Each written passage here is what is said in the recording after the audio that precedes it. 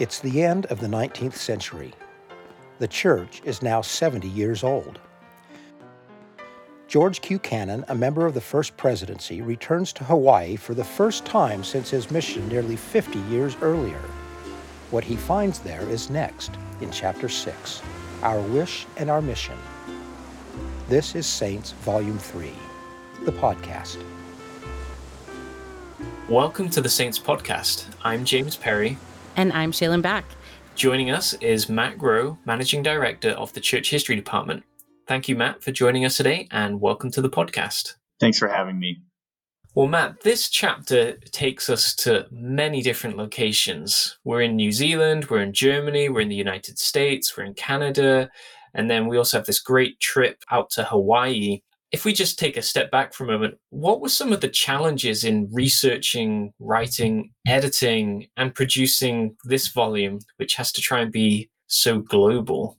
Yeah, it is a real challenge to figure out how to tell the history of the church in this era. I think that Volume 3 of Saints is probably the era that's least well known. So in Volume 1 is the founding era, it's Joseph Smith. Volume 2 is the pioneers, it's territorial Utah. Of course, we learned a lot through Saints Volume 1 and Volume 2.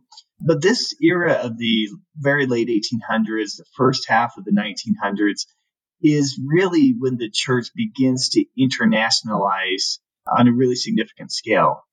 And so to figure out how to balance all the voices, to figure out how to balance all the stories, to find the story of the church, the story that would be most interesting and most useful for members today was a real challenge. And I loved being just a little part of Volume 3 because for me, it's so fascinating to follow the story of the church to New Zealand and to Hawaii and to Europe and all over the globe. And one of the things that we really wanted to do in Saints was to tell that global story, to help people understand that in the 1800s, the church is already global, that aspiration to take the gospel to every kindred, tongue, and people has always been with us, right? And one of the things that was most enlightening to me through the Saints process, as we looked at this period of the late 1800s, early 1900s, and that we see particularly in this chapter, is how important the Pacific was to the church. I mean, we think about the church in the late 1800s, and we think about people in Europe converting and moving to the United States, moving to Utah. But so often in the past, we haven't told very well at all the story of the miracles that are happening in the Pacific, in Tonga, and in New Zealand, and in Hawaii, as thousands convert to the church. And there are real strongholds in the church all across the Pacific. I will say when I started reading Volume 3, I was wondering what it's going to be about. And you mentioned in the first one, it's very obviously the initial restoration of the gospel. Volume 2, it's very focused on crossing the plains. And so I was like, what is even going to happen? But, you're talking about the global nature of the church and really telling the story through these different places and these people that are new to me is so compelling. I think it's such a great way to tell the story of the church and the history of the church in this time. I think that most people are just going to be blown away with how much they can learn about the church. We could take Volume 3 out to people who have spent decades studying church history, and they will learn things in every chapter. We haven't focused on this era as much as we should have, and the stories, I think, are just terrific. In this chapter, it's so exciting. We're traveling in a lot of places around the world, and we finish Harini Wa'anga's story. And by all accounts that we have, it seems like he's been very successful in proselyting and in gathering family history records, which I found so fascinating that these people that are members of the church and that he's teaching, they have never seen a temple. They won't be able to go to the temple for themselves or for their ancestors. And yet here they are just trusting and demonstrating this incredible faith by sharing their names to be taken back to Salt Lake. I just found that incredible. And Matt, we would just love to know, how will these types of stories, like Brother Wa'anga's, be of interest to readers? Well, I think it tells a story of a very universal impulse, the impulse that I think crosses so many cultures to be connected with our ancestors, to be interested in their salvation and what's going on with them in the afterlife. And you can see how deeply that resonated with Harini Wahanga when he joined the church and he moves to Utah. And then he's sent back to New Zealand on a mission. And it's a really interesting mission because it's not a mission primarily to proselytize, although he's doing that, but it's to gather family history records. And I think that that's another really exciting thing about this era. It's only in 1894 with President Wilford Woodruff, in a story that we tell a little bit earlier in Saints, that Latter-day Saints come to understand that our goal, our aspiration, is to be sealed to our lineal ancestors. And of course, that idea had existed before, but it was really clarified by President Wilford Woodruff in revelations that he receives in the 1890s. So this is an era in which genealogical interest is just exploding in the church. And you see that in this impulse to send Brother Wahanga back to New Zealand to gather names, to gather the information that he needs to then bring the information back to Salt Lake and do the temple work. I think it is such a universal impulse. I mean, it just seems across so many cultures, this interest in our ancestors, this connection we feel with them. And I think that's what we see in his story. I think that's a really great point, Matt. And if we look at the example of New Zealand here with Brother Wahanga going back, he's also very successful and he's able to build bridges that some of the American or Anglo missionaries aren't able to do. And so it's great, as you said, read about this period of church history that many of our readers are not going to know very much about. Yeah, and I think that's a great point, that as the church begins to globalize, one of the stories of Volume 3 is how local leaders across the globe begin to take on responsibility, and how that is absolutely critical for the church to really grow and succeed in a place, is to raise up generations of local leaders. And you can just see in this story how Elder Wahanga is able to go to people that the American missionaries are not going to have success with. I think we still see that in the church today, that oftentimes people going to their own culture with the message of the gospel is critical to the growth of the church. My son is going to Bolivia next week. He's been visa waiting in Portland, and he just found out he's going to Bolivia. And there's been hardly any American missionaries who have gone to Bolivia for a long time now. And so, of course, that mission, all the leaders in the mission are going to be Bolivians and other South Americans. And I think that's just a really great thing for my son to be able to go to a mission where he's going to be trained by, of course, people who not only speak the language in a native way, but also have that understanding of the culture and how to work within that culture to teach the gospel. Wow, how exciting. But yes, you're right. It's that cultural knowledge and awareness can really be of immeasurable value. And it doesn't really matter how talented you are as a missionary. There's something special about preaching the gospel to your kin, to people of the same culture. Well, and we don't have time to get into this too much. Our readers will know from reading the chapter. A similar thing happened with John Widtsoe, who was called as a missionary, where he was going to school in Germany, and he just got to visit a lot of his mother's kin. And he mentions it's so wonderful to be back here. And you would just feel such a connection to your family and to your cultural history and things like that. So it is really meaningful. I'm glad that that's a theme in this chapter. Yeah, I think the Widtsoe story is great because in Volume 2, we follow his mother as she is converted in Norway. We follow her to Logan, where she raises John and his brother. We follow then John as he grows up.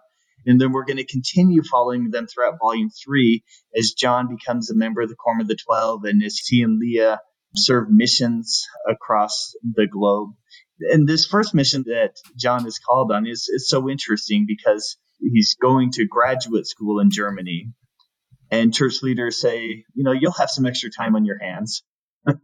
You've got a young family and you're going to be living in a foreign land and you're going to be studying, but we're calling you as a missionary too. And so he takes on that responsibility. I think it's such an amazing example. It made me think about my graduate school days. I went to the University of Notre Dame, and there were a number of us Latter-day Saint students there pursuing law or business or PhDs in this or that. And I was always so impressed by those graduate students who went there and just did what they could to not only raise young families, which a lot of us were, not only to keep up in your schoolwork, but also take on church responsibilities and say, I'm here, I'm going to do what I can to build the church, build the kingdom. So I think stories like John Widtsoe, people who are in school, it can relate to all the different responsibilities. And then, of course, we all have to balance those with doing what we can to serve in the church. For many of our readers today who have gone to university in these kind of situations, they're going to be able to relate to instances such as this. They're going to be able to relate to the John Widtsoes, whereas perhaps some might struggle to maybe relate to crossing the plains. It almost seems like a completely different world, but the idea of trying to live the gospel in an intellectual environment and balancing the demands, I think some of our modern readers are going to say, oh yeah, I've had that same experience. And here we have in the text a really great story of one of the many thousands of Latter-day Saints who've trodden that path in the past.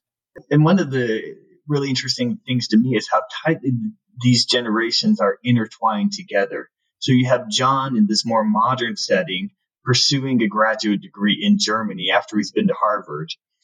This feels very modern to us, but he's there with his wife Leah and with Leah's 17-year-old sister. And then Leah and Lucy's grandmother, Lucy Bigelow Young, comes from Utah to live with them. And Lucy Bigelow Young is one of Brigham Young's wives, right? And so the crossing the plains generation is right there as John and Leah and Lucy are pursuing their own goals in Germany. And it's just a great example of how these generations are intertwined and how, for John, how near the crossing the plains experience was. Thank you for that, Matt. Well, let's change direction for a moment and head over to the sunny climes of Hawaii, where we are reading about George Q. Cannon. At the time, he's a counselor in the first presidency.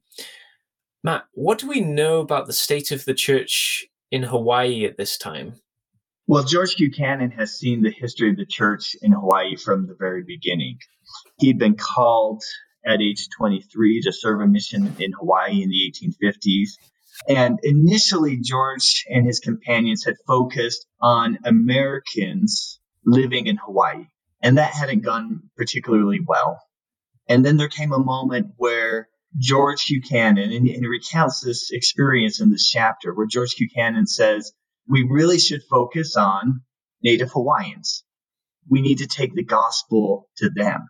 And this is part of a movement that's happening in the 1850s where really for the first time missionaries begin to preach the gospel to people who aren't white Americans, white Europeans, but really think about what does it mean to take the gospel cross-culturally.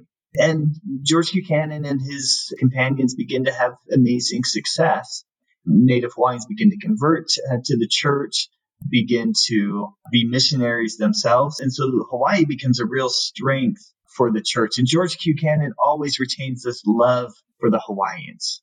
People who have served a mission, I think, can relate to this. There's always that special kinship that you feel with the place that you served your mission. And for many, many years, George Q. Cannon serves alongside Joseph F. Smith, who was also an early missionary to Hawaii. And at times when they needed to send coded messages to each other, when church leaders weren't sure if they could trust a message through the mail, George Q. Cannon and Joseph F. Smith would write letters in Hawaiian to each other because they knew that no U.S. Postal Service employee was going to be able to read that. And so they kept this interest in the language alive. And toward the end of his life, George Q. Cannon then goes to Hawaii. He returns, and you can just feel this special connection he has with the place and with the language and with the people. And I love the sense of nervousness that you sense in George Q. Cannon as he thinks, I'm going to have to speak in Hawaiian. These people remember me when I was a missionary, when I was really, really good at writing and speaking Hawaiian. And yeah, Joseph F. Smith and I, we can kind of write back and forth, but it's not the same, right? You know that his language skills have just atrophied over these decades. And it's just this great moment where he feels as if his capacities in Hawaiian are magnified. And the gift of tongue comes.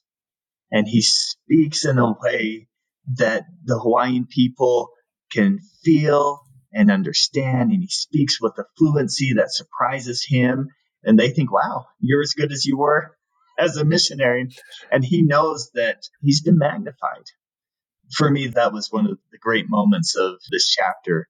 One of I think, the great stories we have in Latter-day Saint history is just this special connection between missionaries and the places they serve and the people whom they serve, and that connection and how it goes back and forth, sometimes over many, many decades. I think you're right. I think those who have served missions, or even those members who've had that relationship with a missionary, maybe they've been taught the gospel by them or brought back into activity or whatever, there is a special bond that exists between a missionary and the people. Yeah. And we're going to come back to Hawaii in the chapter. We're going to come back a few times and see the changes over the decades. But this is just a really nice moment, a really positive, uplifting moment to see things have changed, but the people have grown in faith. And we can only imagine how George, the astonishment and the delight that he had to be there with them again and to see multi-generations of Latter-day Saints after almost 50 years after having served there. Yeah. And, I think there's also, I don't know that we highlighted in this chapter, but I think there's always joy in those reunions, as well as probably some sadness, as there are people that you knew who are no longer with the saints. And you love them so much that the fact that they're no longer with the saints, I think there's probably some of that as well. I really appreciated learning about his trip back because I remember this is something that stuck with me in the previous volumes of Saints is his mission to Hawaii and his connection there. And so I just love seeing this full circle where we follow him as a young missionary. We come back with him 50 years later. And it's just neat that so much has changed in 50 years. There's still places that are familiar to him. There's still probably a lot of families that are familiar to him, even though, Matt, like you said, there's some people who aren't associated with the Saints anymore. And then a lot of his friends have died too, which I think would be hard for him. But Matt, we would just love to know more from your perspective, the significance of President Cannon's trip to Hawaii, and what are the things that have changed for him? One of the interesting things is that George Buchanan begins to recognize a new diversity in Hawaii, which is going to become important to the growth of the church there, and which we cover more in depth in some later chapters. So, for instance, one of the men he meets is a Japanese man who had joined the church while he'd been studying in Utah. And later, one of the great stories I think we tell in Volume 3 is about a Japanese family in Hawaii who joined the church in the 1930s, are living in Hawaii during the bombing at Pearl Harbor. So you can imagine the dynamics going on there, and remain faithful in the church and are going to help take the church back to Japan. And so Hawaii does become the launching off point for a lot of the other missionary work that's already happened in the Pacific by the time that George Buchanan arrives there, that is still going on, and that it will be a launching off point for other important missionary work in the future. Well, thank you, Matt. I think one of the takeaways from this experience with President Cannon in Hawaii is the way that people are bound together, as we talked about. And we see here these lifelong saints. We've got this growing diversity, and Hawaii plays an important role in the Pacific. Let's just listen to this quote from the book. I feel today more than ever the ties that bind the people of God together, he told them. Where people come to believe in the gospel and go down into the waters of baptism, they grow to love one another. That quote for me just summarizes so many of the stories in Saints, bringing people together, binding them to the Lord, and helping them to grow to love one another.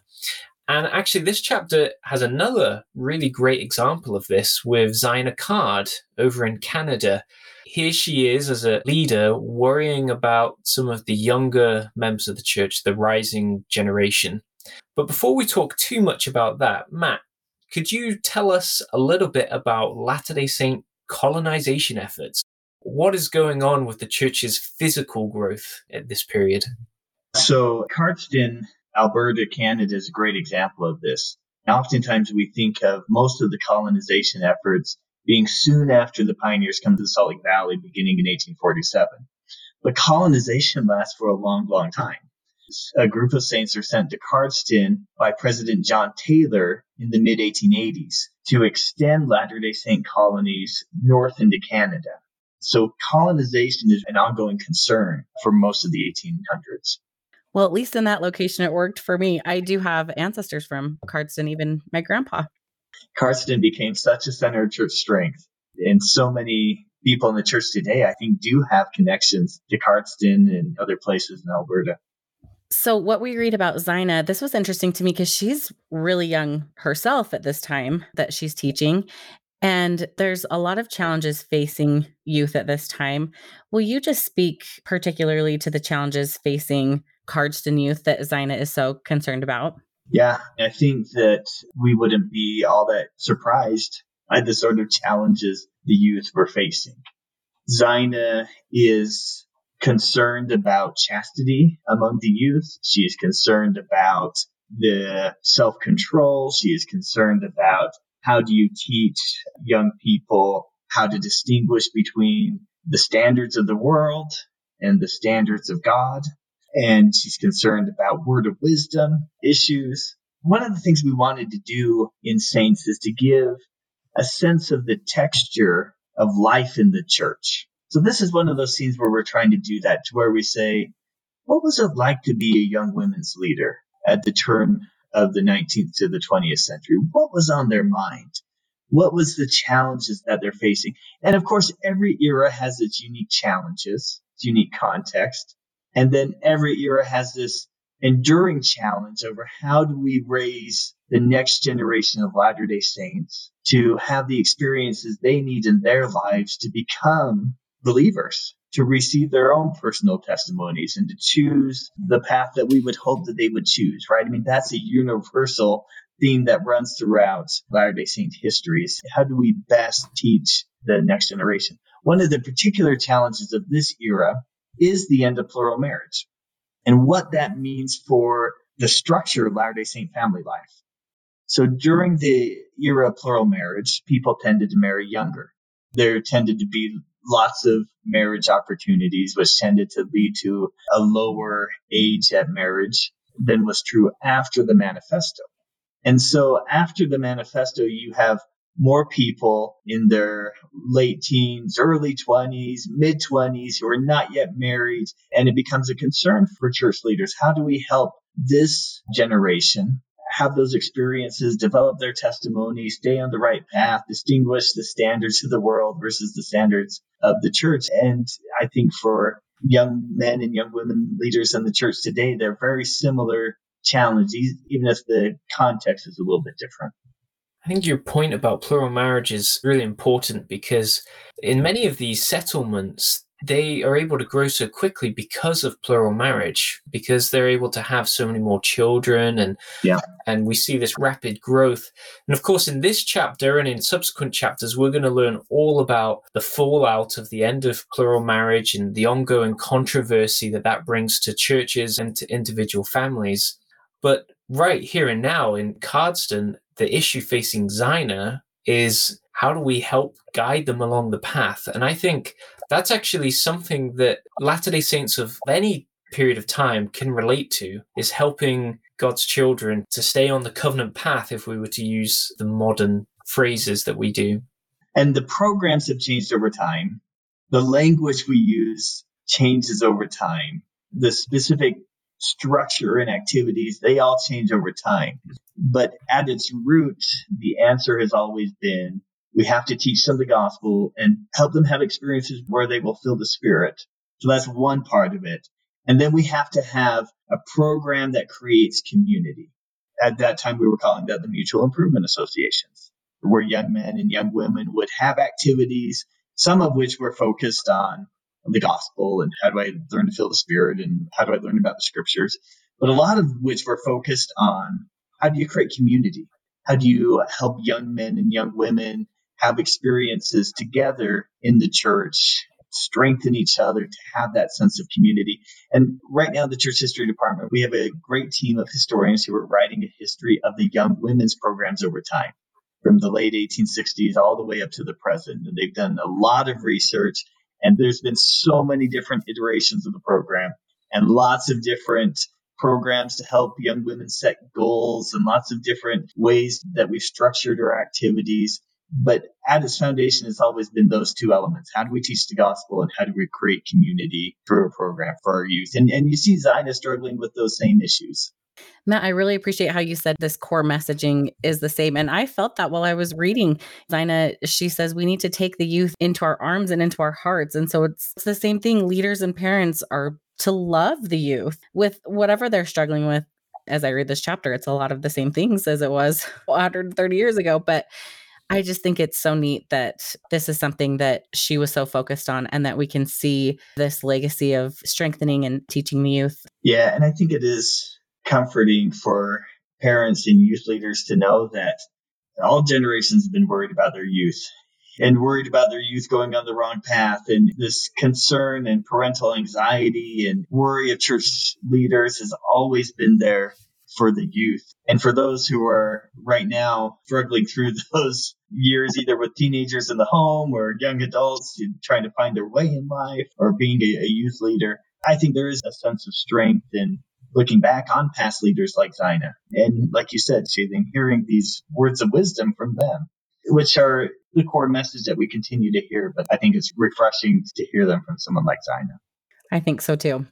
One of the nice things about Zina, and we see this throughout Saints Volume 3, is the way that women's voices are elevated, or how they are trying to be used to tell the story rather than the traditional man delivering lectures. And of course, we do have great men in the church, but I think Zina is just one of many of these very faithful, very committed young Latter-day Saints who's trying to do her part to build up God's people. So, of course, we do, as we finish reading this chapter, come across a new event. That's the turning of a century. With the first 70 years of the church's history now passing us, what are some of the highlights of the first 70 years that you can see as a historian? It's a great question. For me, those first 70 years from 1830 to 1900 really are about the beginning of the Restoration, where you get the core doctrine, the core scriptures, the core pattern restored and rebuilt. And then it's the beginning of us as a culture, as a church, beginning to figure out how to take that to the globe. There's a lot of trial and error along the way, a lot of efforts, a lot of stops and starts, but it's receiving the gospel message and then feeling that mandate to take it to everyone. I love the scene that this chapter ends on. It's a really simple scene where we're in the tabernacle and it's January 1, 1901. President Lorenzo Snow has written a message and he has a cold, so his son reads the message. But two things really struck me about the message. The first is that it is not a message to the church. It's a message to the world. Our prophets have always felt a divine mandate to speak to the world. The second thing that struck me so much about the message was that it's an essentially optimistic message. There are cautions in there. There are warnings. There's counsel to the nations of the world to avoid war. But at the core of its message, it's an optimistic message. And it's a message of the gospel continuing to roll forth across the earth. He says of the Lord, he will assuredly accomplish his work, and the 20th century will mark its advancement.